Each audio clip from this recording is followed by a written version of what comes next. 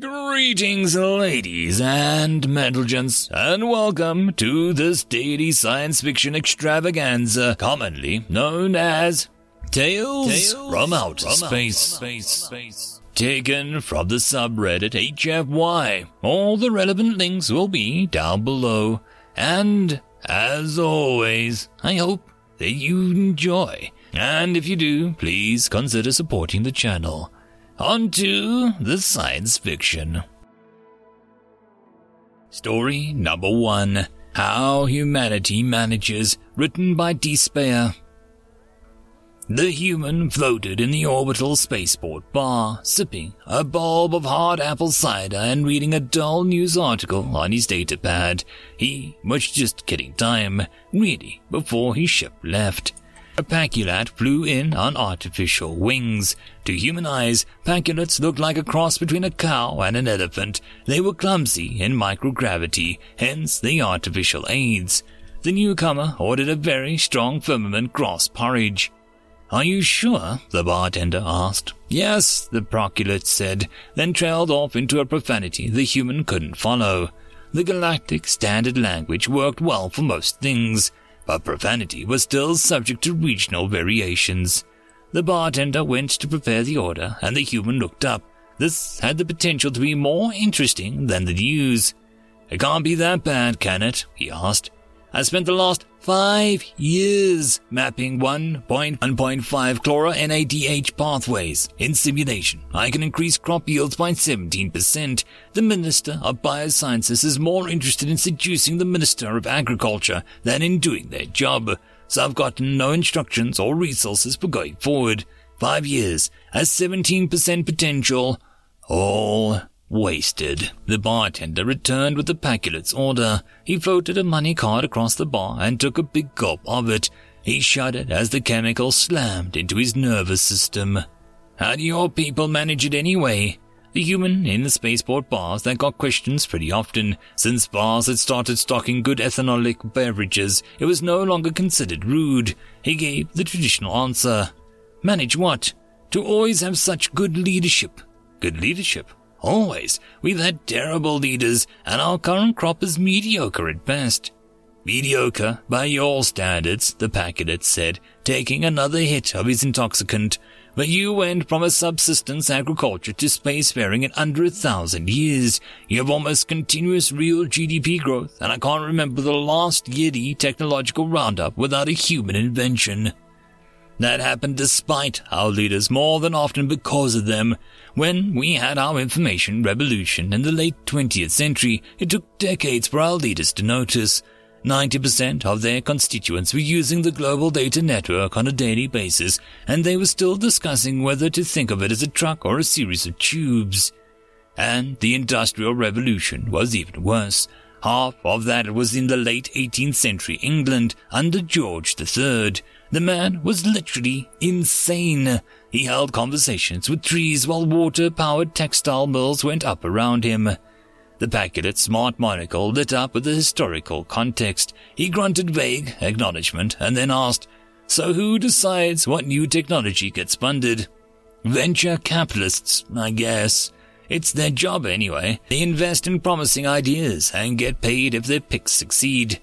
And they are wise? Hardly. Idiots, most of them, trying to imitate each other, but just do it first, jumping on and off bandwagons fast enough to make your head spin. They go under all the time. So how do the right things get funded? Well, there are a lot of them, and it only takes one to fund something. Lots of junk gets funded too. Not everything can work like that. What about Wikipedia? I use it myself. It's the biggest, best organized, most reliable compendium of knowledge that I have ever seen. There's got to be some solid leadership behind that." "Nope.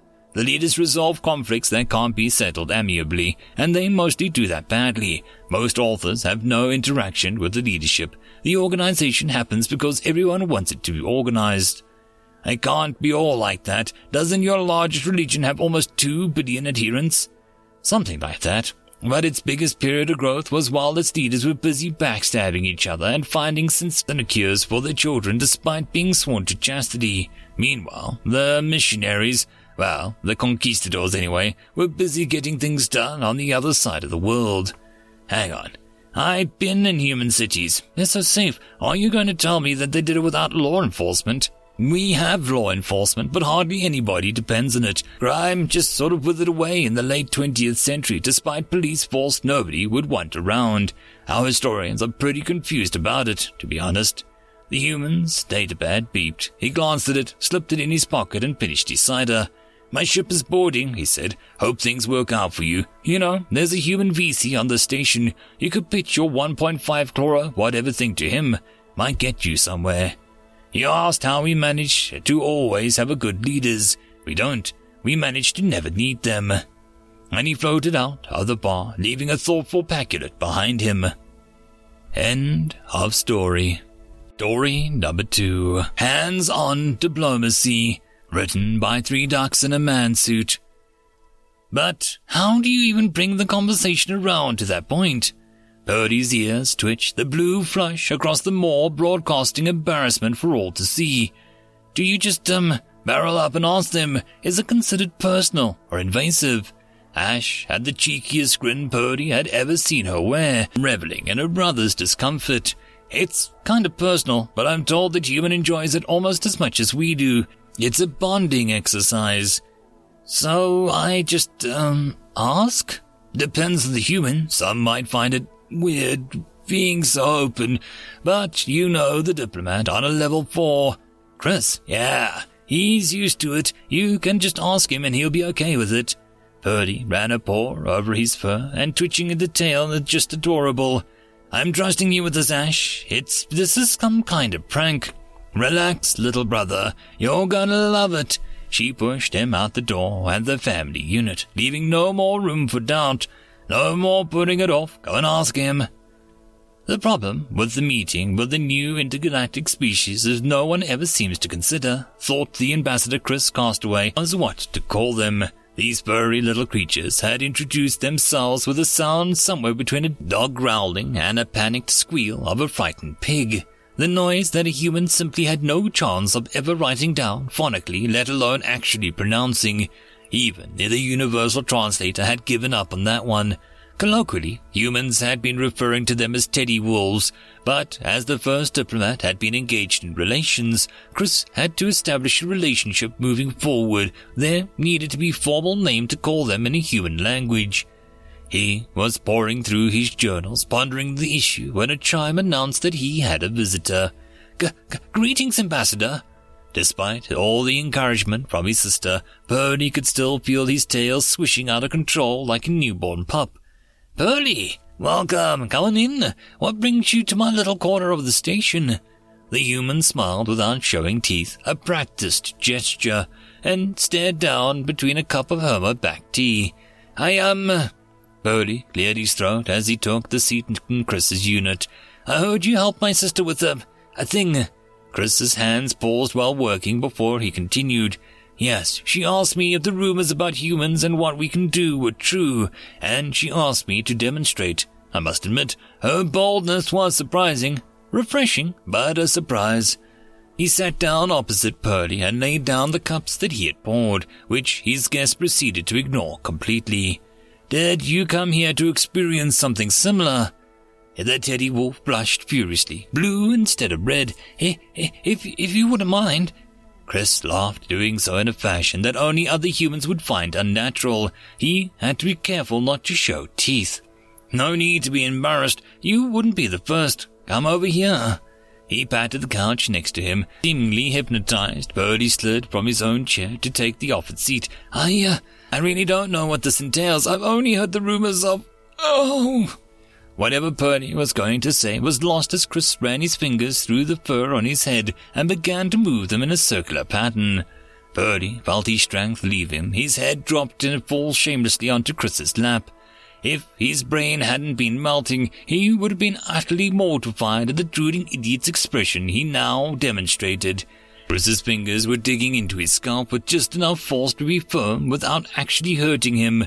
When he met the surface combination of finesse and strength that no paw could ever match.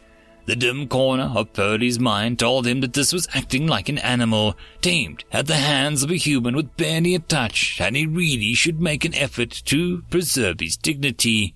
Those thoughts were obliterated when Chris moved his right hand under his ear and began scratching that exact spot Purdy could never reach himself. By the spirits! Could all humans do this? Induce total euphoria and barely a touch. Scratched with his right hand and massaged with his left. He responded as if reading Purdy's mind, somehow hitting all the right spots. Pure bliss. Chris had 3 cats back at home. They were at varying levels of needy, but like all cats, they would never said no to scritches. It would have been a surprise to discover that Teddy Wolves reacted in such the same way as cats do to a scratch behind the ears. It had been a real shock to discover that they reacted even more. They didn't purr, but they did make this adorable low mewling sound that always reminded Chris of someone sighing with pleasure as they sunk into a hot bath. Much like having a cat on your lap, it was also difficult to stop. He knew from experience that the Teddy Wolf was basically staying there enjoying the massage until he put an end to it. And he did have work to do. Eventually, Chris chose to point and ended a few scritchy strokes through Purdy's fur, smoothing down the tufts of fur disrupted by his fingers. It took a while for the young Teddy Wolf to snap back to its senses and take its head off Chris's lap. Almost immediately, the signs of embarrassment came crashing back with the withdrawal hitting a druggie after a particularly strong hit. I'm sorry, I didn't mean, it wasn't, Chris laughed again, covering his mouth with his hand since he found him physically unable to not show his teeth this time. Don't worry about it, your sister was pretty much the same. It's just nature. Purdy made a hurried mixture of excuses and left, tail swishing like mad, finally leaving Chris to continue his work. He still didn't have a formal name for the Teddy Wolves, but he had a feeling interspecies relations between them and humanity were going to work out just fine.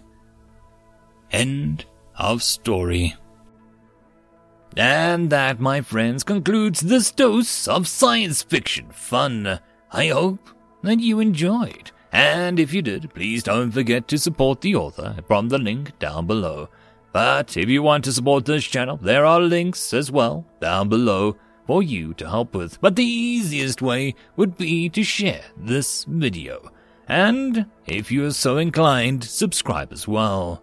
I will see you all in the next episode, and I hope that you all have a fantastic time until then. Cheers.